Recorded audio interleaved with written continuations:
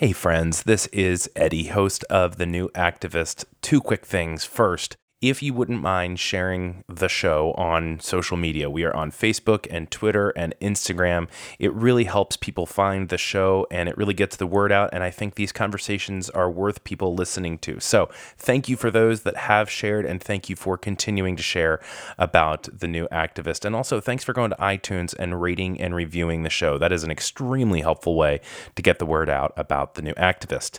The second thing is the content of today's show is a little bit sensitive. And so if you happen to have kids that are in the car with you, this may not be the best show for them to listen along to. So just giving you that as a little bit of a warning. I hope you do enjoy this episode.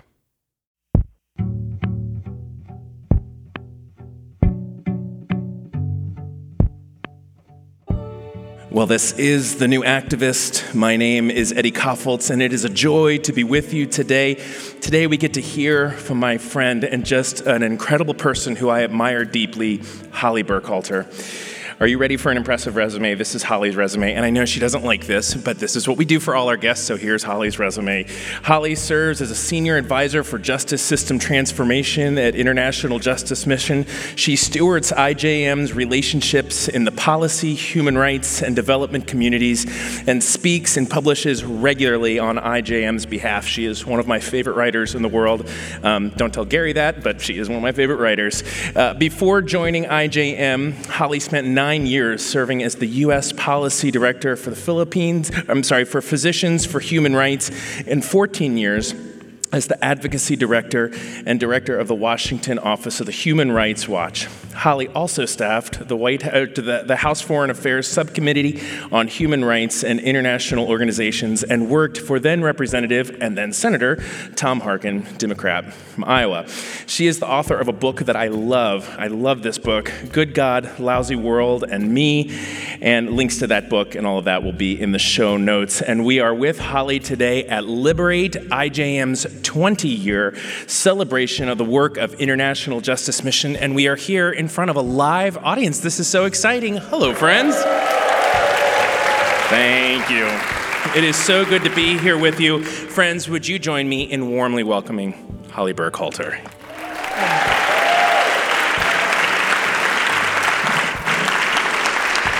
Holly Burkhalter, how are you? How bad did I flub your introduction just then? But it was okay. You hate that stuff. You forgot to say I was beautiful and intelligent. I missed that part. I am so sorry that I missed the most important details. How are you today? What has this been like for you, someone who has been a part of IJM for such a long time and so instrumental in its growth? What's it been like specifically for you being at a 20-year celebration of this work? Well, it's there's a million things I love about it. One of the things I love the most is seeing the people that helped get IJM off the ground when it was teeny, and a lot of them came back for this mother of all family reunions. So that's been wonderful, and of course, the extraordinary experience of having all of IJM's field staff from, 1,000 people from around the world. And, for us that work in the U.S. office of IJM, we know these names and we know this work. We pray for them every day. And they are our colleagues, but to see their faces and to see them by the hundreds. I've been walking around Frisco today, and because that's where we are for our IJM gathering in Frisco, Texas. And walking around, getting lunch, and I see like large crowds of Ugandans and large, groups of Indians, and I'm saying to myself, I bet they're ours. I have a suspicion that they're ours, and it's just wonderful. We got all the big name tags, and it's just joyful. It's just ridiculously joyful. They opened, you know this, but telling the listeners, they opened Target a couple days ago. They opened it an hour early so that a bunch of the folks on our field staff could go shopping uninterrupted. And so this Target was just filled with all the IJM field staff. And then it was the best because in the lobby, it was just filled and everybody had a Target bag. So it was the world's best Target advertisement, and it's been beautiful to see. Gorgeous. IJM descending on Frisco, Texas. You are currently, your title currently is the Senior Advisor for Justice System Transformation. Is that right? Well, we could just stick with Senior Advisor, which really is a nice way of saying smart old person. That is not true. I mean, you're very smart, yes. So can you, for those that are not familiar with the IJM world and lingo, could you give people a little overview of what IJM is, and could you tell them Sure. of what your role is in serving? Well, IJM is a international human rights NGO, and we're this interesting combination of a service provider. We provide actual services to victims of violent abuse, women and children and men who have been enslaved or trafficked or raped or abused or exploited, and we are their advocates. We obtain services for them. We represent them in court in about 11 countries around the world, in Asia, Latin America, and Africa. And we are simultaneously a partner with governments of countries with weak justice systems that don't protect people from violent assault, just common everyday garden variety crime. The police force doesn't answer that 911 call, in part because they don't have phones. And there's missing the capacity to protect those most vulnerable to crime and exploitation. So we partner with those authorities in these countries, and we sort of walk alongside the victims, and we simultaneously walk alongside the prosecutors, the policemen, the court personnel, to help them do their jobs better. Because really, unlike any other area of development, there really isn't a substitute for the police. I mean, in the United States, if somebody is hurt, if somebody is abused, you expect somebody to come in with protection and safety. But in much of the developing world, that service is just simply absent for poor people, for women and girls, for people from low caste, minorities, disfavored groups. And an NGO like ours cannot substitute for that, because only the police have the authority, only the sovereign government has the authority to restrain the predators. Otherwise we could be talking about a lynch mob. I mean, there is rule of law, and the police have the sole authority to restrain the violent and the abusive. But what if they can't and don't know how? And we accompany them and mentor them. Our people on the field, I don't. Our people on the field accompany and mentor them to help them do their jobs. And it's quite an exciting and wonderful model. We see transformation in these fragile and vulnerable and underfunded systems, and that's what we hope to really take to a new level over the next 10, 15 years. It strikes me, and I don't want this to be like an IJM piece, but it strikes me that you have this long, interesting resume and just all of these different titles, and you could have landed a lot of different places, and you could have taken a lot of different career paths, yet you landed at IJM. Why? What brought you to IJM, and what keeps someone of your ability and intellect here? Well, I was involved in the human rights movement for many years, many decades before coming to IJM, and I had a chance to do wonderful work with wonderful organizations, and much of that work was really about bringing international pressure to bear on abusive governments. I'm proud of that work. I'm glad people are still doing it. But as I came to know IJM, and I knew IJM for many years before I came on staff, I was so excited about IJM investigators and social workers and lawyers literally going out to make life better for one person. And in my early days here, it was about one person. Now it's tens of thousands of people, right? But the idea that human rights could become real for someone who was actually protected, the kid that came out of the brothel, or the little girl that was raped by her next door neighbor, that, you can read about that and you can write all the op-eds in the world, and I wrote a lot of them, but to actually have people on the field, people from that country who are going to literally go visit that house and talk to witnesses and bring services to that child and get the authorities interested in, to investigate that case and go apprehend that asshole who raped that child and take them to court. That was actually happening, and I just felt more and more hungry to do what I could do with whatever skills God gave me to be part of that. As I look through all the stuff that you've done, it struck me that you are a part of Disability Rights International, and you've just been a long-time supporter of them. Can you tell me what brought you to that and how that kind of weaves into the thread of Holly?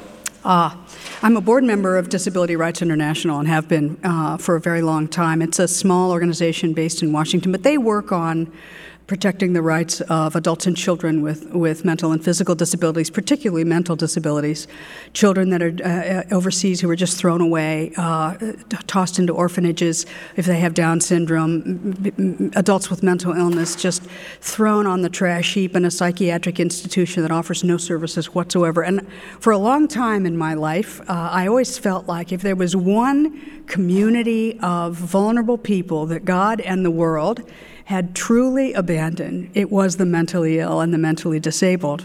And I was pretty bitter about it, too, I might say. And really, mental illness is a big part of my own faith journey. I was not a believer, and a pretty angry non-believer, till I was about 50 years old. And a part of that thread line was precisely because of the kind of mystery and tragedy of mental illness, both in my own family. My grandmother had very severe mental illness. I loved her very much, and she was a huge influence in my life, but she had episodic, crippling mental illness. And was it ever treated? Yeah, eventually. Well, though she was very aged, and we didn't have the new generation of antipsychotic drugs that could have really helped her. She had electroconvulsive therapy a couple of times, done properly, not abusively, right. But she would have episodic breakdowns, and I saw it first when I was about 16 years old, and my grandfather died, and she just went into a sort of catatonic depression. But importantly, for my own faith journey, she lost her faith. She was a missionary. She was a retired missionary. She was the most faithful person I ever knew. And to watch her truly in pieces and grieving for the loss of her husband, an old man who died a righteous death, but also grieving for the loss of her faith. I mean, I took a good hard stare at that situation, and I thought, well, it really is all in our head. You know, it really is about just love on this earth, and when your love dies, God went too, and and if there was a real God, this angel, my grandmother, who truly was, should surely have access to his kind companionship, and did not. And that did it. It's like, we're done. And she regained her health. She did suffer breakdowns about once a year. She lived a long, long life, but she always came back, and her faith came back as vibrant and as radiant and as true and as intellectual and as it ever had been, but mine certainly did not. And I do think that as people of faith and of people of goodwill, that the issues of how do we reconcile a living, true companionship of God with vast suffering, and how do we reconcile it for people whose own minds have turned against them? How can they understand the good news of the gospel? And just a corollary, now that I am a believer, what are we as a community of people who love Jesus? How well are we loving the people who can be actually quite unlovable? You know, I love the mentally ill in the abstract, and up close, it's pretty hard. And I know a thing or two about it. I have pretty severe anxiety disorder myself, very well treated, but it was a sort of recurring, the anxiety that I had for most of my whole life was just sort of a part of my story. Well, that's a very long answer to where did we go? But I wonder, like, with your anxiety and your just your empathy and special just compassion for individuals with mental illness, I'm curious, in your life and career, have you always been able to be so open, or has this been something that you've had to, like, generally hide because it's not accepted and you've just had to, like, suffer through it? No one could know. Or is this, tell me how the attitudes progressed or regressed. It's a good question. I got treatment for anxiety disorder and mild OCD. You know, a few people were actually surprised when I got the OCD diagnosis. I'm known to be a bit of a live wire and big talker, loud, fast. You know, and when I told my husband that I had mild OCD, he just didn't even look surprised, which was just a little bitter about that. Like, okay, so like, oh, that can hurt my feelings. Yeah, and. Yeah. But no, I had the great good fortune to have access to really good, not only counseling services to work the stuff, and everybody who has an opportunity to should grab it. But I also, had good health insurance and a great psychiatrist, and God be praised, good meds, which really, really got the anxiety under control. I mean, there were years where I could barely hold a coffee cup. My hand was shaking so bad. I had horrible panic attacks and insomnia and boring, sort of stuff. But I do think that mental illness is it's so much a part of our world and our families, and it was so much a part of Jesus's world. I'll tell you, as a person who wanted to be a believer for a lot longer than before, for a long time before I became a believer, when I started to actually read the gospel, my favorite story was Jesus and the crazy people. It's just so brilliant. How could I have not known that Jesus just loved nuts and went and found them and asked them their name? And, and my all-time favorite Bible story, which it just gives me the most immense joy, is Legion. The guy who is so broken and so mentally ill that he lives up in the tombstones, chained up there, despised and frightened. His community won't even have him on there, won't even have him in the village. And Jesus goes out to find him, and quite beautifully, this is a guy who's hurting himself, tearing at his chains, raving, and Jesus says, "What is your name?" Can you imagine? Might have been the first person on planet Earth to have ever asked Legion his name, and just moves right in and lays on hands and loves. And that whole kind of Jesus creating a completely different paradigm about the relationship between illness and sin is one of the things I truly, truly love most about the Lord, and which I didn't know when I was not a believer. And I was not a quick study. It took me a long time to get it sort of figured out, but I'm still sort of constantly interested in that question. Where is God in the life of the suffering and those who suffer mentally and physically? And we got to keep working at that, all of us, because the world is so broken. It's a crappy place for many, many people. Maybe not for us, but we as believers. It has to feel crappy to us too, if it is crappy for our brothers and sisters. And so how do we square that with our faith?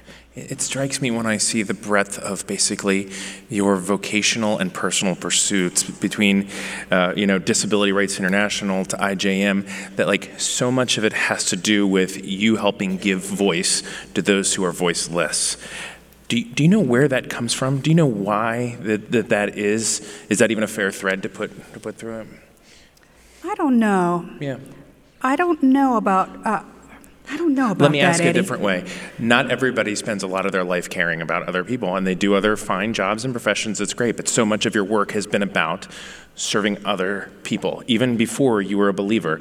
Do you know where that instinct comes from? Have you always been were you the kid that stood up for the other kid in the playground, or was there an instigating moment in your life that you just knew I'm going to help change the world? I'm not much of a, I'm as obnoxious as the next person. I'm not that much. Yeah, I'm not calling you a hero or anything. I'm just saying, really that much of a goody two-shoes. I do have a very soft heart, and even as a very young child, I couldn't watch TV because back in the 50s, we actually didn't have a TV, but we would visit friends, and that sure as big as life, some TV show would come on, we'd all be glued to it because it was oh my gosh, like crack cocaine when you don't have a TV of your own, and then you are looking at somebody else's black and white TV. And sure as shooting, there's going to be some cowboy show, and some horse is going to fall down, and then I'm going to be completely undone because this horse is lying on the ground. I just had, and I would just weep. I was so irritating that way. But I did have, I think, an unusual porosity to pain. And probably that's because I had pain. We all have pain. And maybe, I don't know, my grandmother and grandfather being missionaries who lived with the poor was very inspiring to me. But I don't know. I don't know any more than that. I just think I got tremendously lucky to get to work on, who wouldn't want to work on the most important things in the world? Who wouldn't, I've just been tremendously blessed. So what was the trajectory for that when you're in college? I mean, because I'm aware that people are listening to this right now, they're like deciding on majors, they're deciding how they're going to live their life, and they want to be able to help people, help to do things like this that you are fortunate to get to do. What was your trajectory from as a young adult figuring out, okay, I want to lean in to helping? It was total randomness. I was a piano major in college, and not a terribly good one. Yeah, I was.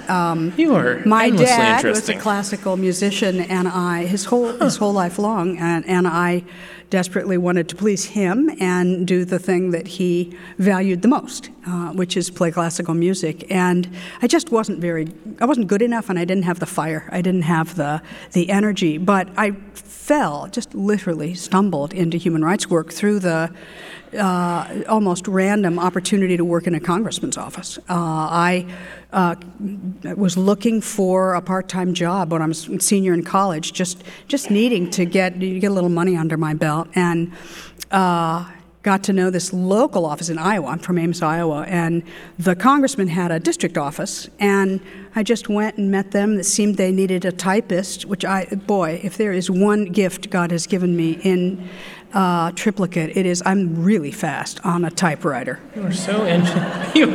This is the most interesting answer to this question.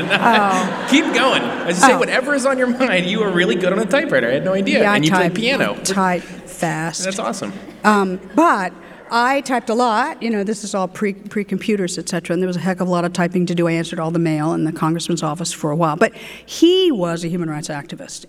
His name's Tom Harkin. He's retired from the Senate now, but he was a great activist. And in the 70s and 80s, when I worked in Congress, this was just a time where there was just tidal waves of atrocities going on. And we were in the Cold War, right? So we have the countries that the United States is associated with, and they're our buddies, and they commit atrocities. And then there's the terrible, the East Bloc and their atrocities. And I got to work on all of it. I got to, and my particular, the thing I care about the most and still care about enormously was that the United States should use its good offices, no matter who's the president, to try to make something better. I worked very hard throughout my career to try to find ways the U.S. could kind of use its foreign aid as a lever or a nudge or a carrot or a stick to try to get governments to stop torturing and bring rapists in the police force to justice or stop the ethnic cleansing. I worked on all those issues, and I always believed, I was never cynical,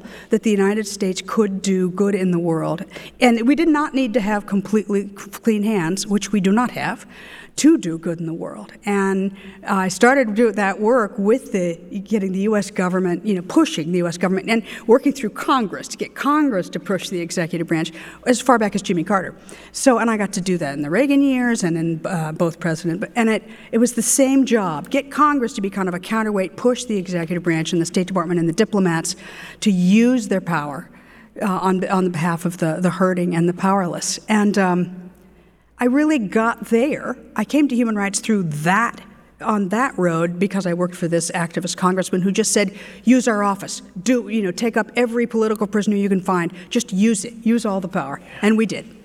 I'm curious, in this age where we are politically disillusioned at best and at worst, just angry and frustrated and quitting, it strikes me that you have spent so much time within the political machine using it for good and for the sake of IJM and for all kinds of different people and organizations.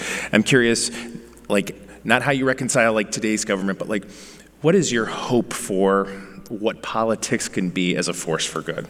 Or the political system, It's a really good question. I still think, that living in a democracy is an extraordinary privilege, and we do live in a democracy, and it means that when our voices become loud enough, we get paid attention to. And I've seen that in my work for IJM, where activists, many of whom have come to this wonderful Liberate party, have used their voices, and we were able to get millions and millions and millions of dollars from the from the United States to combat slavery overseas. I've seen it work, and I know it can. And I think my prayer for our country is that people won't give up on our democratic government, and that good people will run for office, and good people will serve no matter who's the president. They'll serve in the State Department, they'll serve in the various, and put their shoulder to the wheel and do what government should be doing, which is keep the people safe and look out for the least of these. And I'm not too interested in political divisions. I'm interested in stewarding power and the sort of ridiculous sort of fortune of wealth that this country has. Not everyone in our country, but we have immense wealth. And our job as citizens in a democracy is to say, let's use it for good. And I've seen it being used for good, and I know it can happen again. It is happening. It's happening now. If I may ask a few personal questions as we kind of round third in our time, I'm wondering what change in your perspective, if at all, being a parent had on your life and your work? Oh, gosh. Well, we adopted our daughters, Grace and Josie, from China and from Vietnam, and I was not a believer at the time, but I'll tell you, I do think the holding our daughter Grace, who was 4 months old, in China, in my arms for the first time, I was struck in a way I had never been struck before, that this is the most wondrous thing. There's nothing I ever did in life to deserve this. This is not from me. It literally wasn't from me.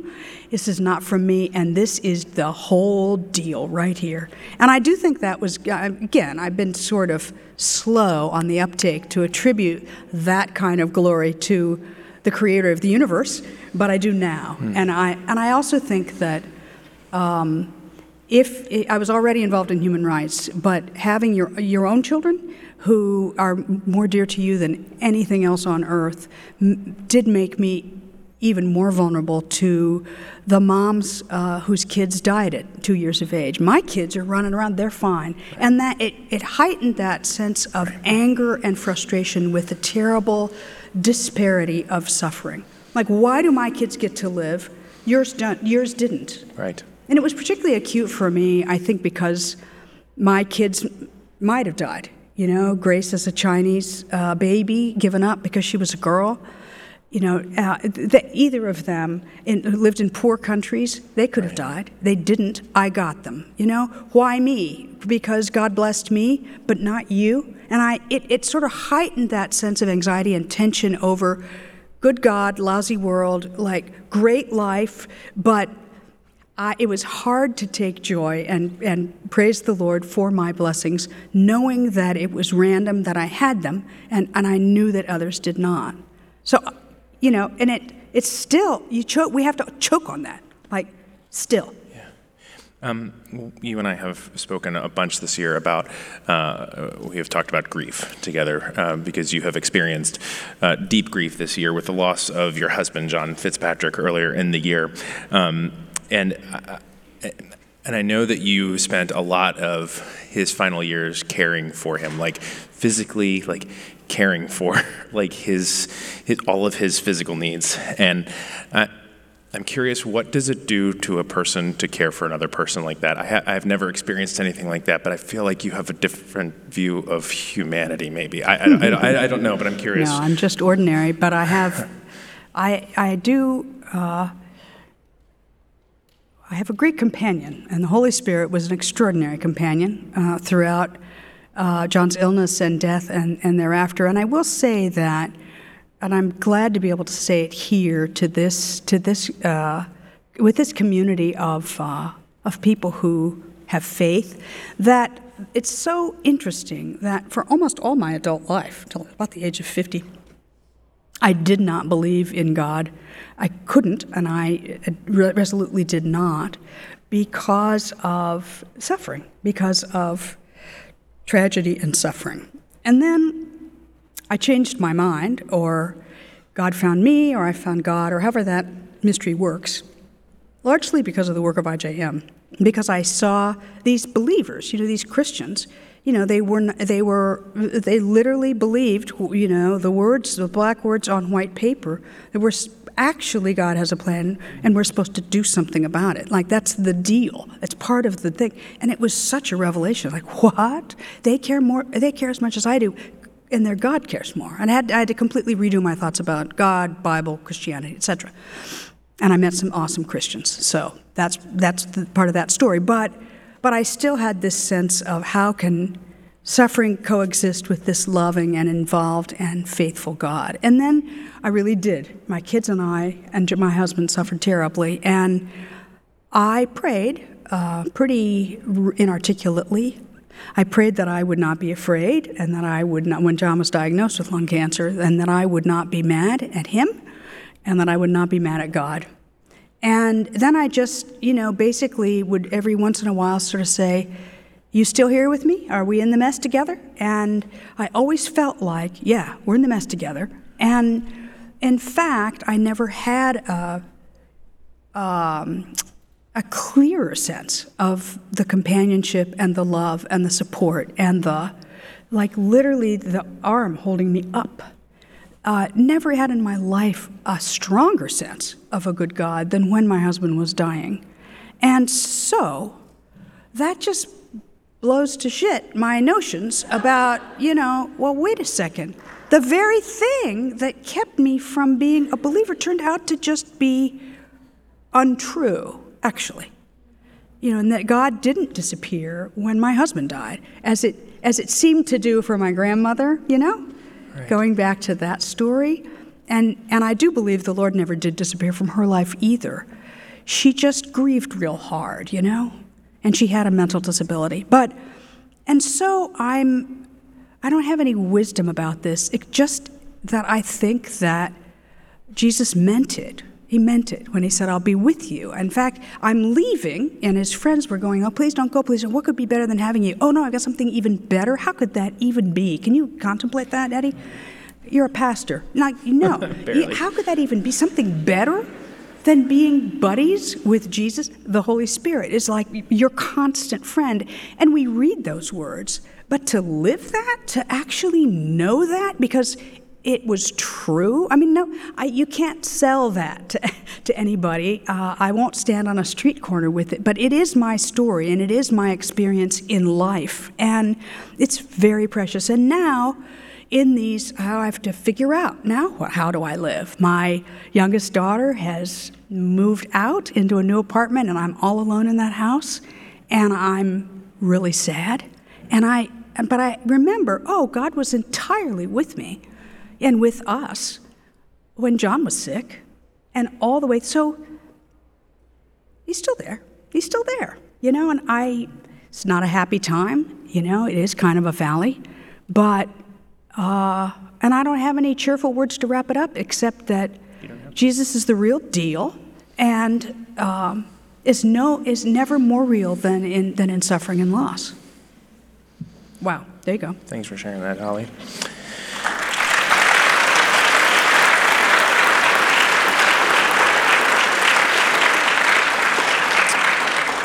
Last few things. There are people, and I know you're gonna push back at this question, but I'm gonna ask it.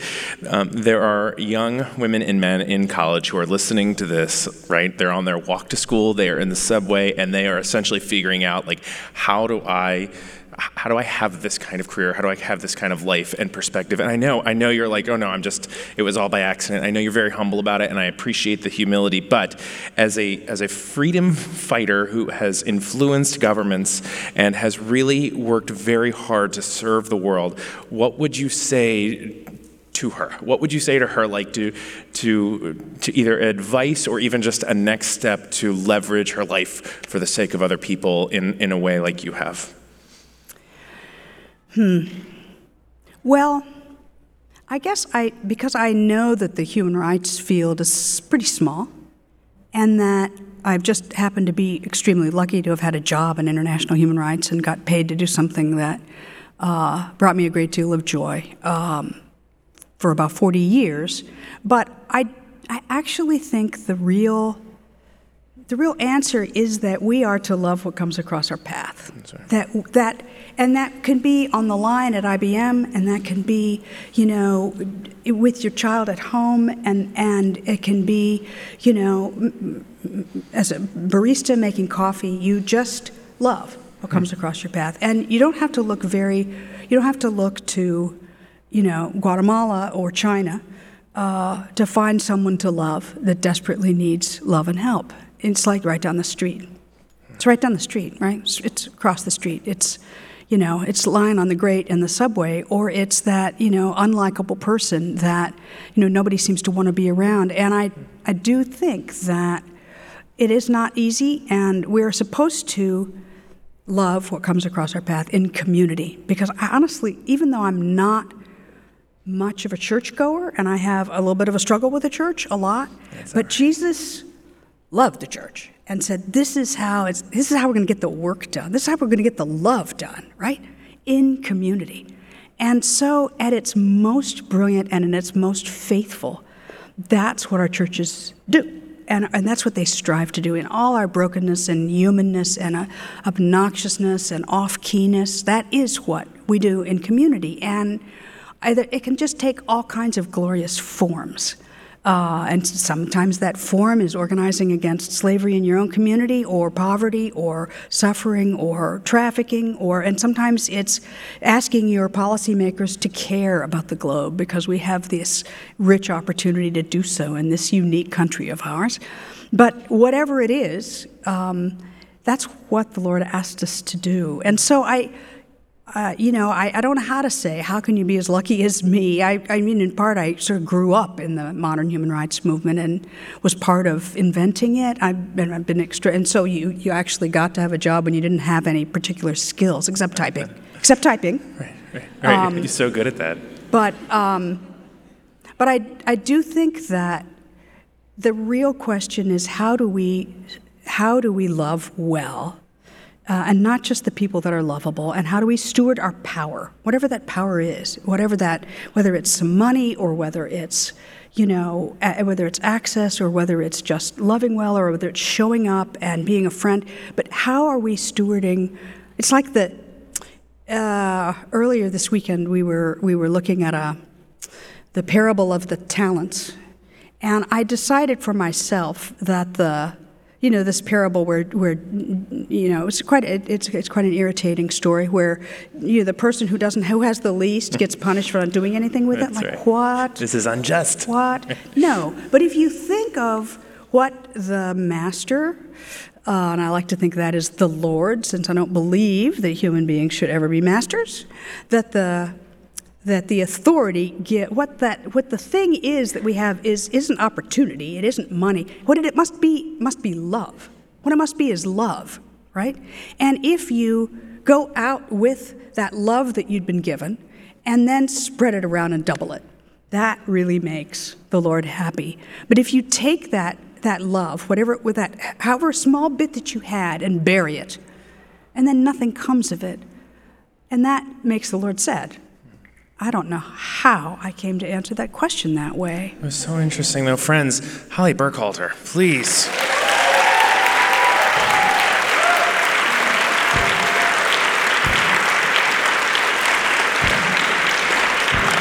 Well, I am extremely grateful with all of my friends here for you, Holly, and for your transparency, and for your life, and for your humility, and for your wisdom today. To keep up with all things Holly Burkhalter, stay tuned to IJM and IJM's social media. Also, her book, the link to her book will be in the show notes of this episode. This is a book you should definitely read. And also the brand new If Gathering study, Arise. Holly wrote in it very just beautifully and movingly just about her life as well. So make sure to get that. Of course, the conversation that began here today will continue on social media. New Activist is both on Facebook and Twitter, as well as our website, newactivist.is. A huge thanks to The Brilliance, who scored today's show. To find out where they are touring and all about their new music, some exciting stuff coming from them, by the way, go to thebrilliancemusic.com. And finally, a massive thanks to the volunteers that made today's show happen, as well as the live audience that is here today. Thank you all. So, this was cool. I felt very lucky to be in this room with all of you today. And with that, we go back into the world. On behalf of Holly Burkhalter, as well as our colleagues at International Justice Mission, I am Eddie Koffoltz. Take care, friends.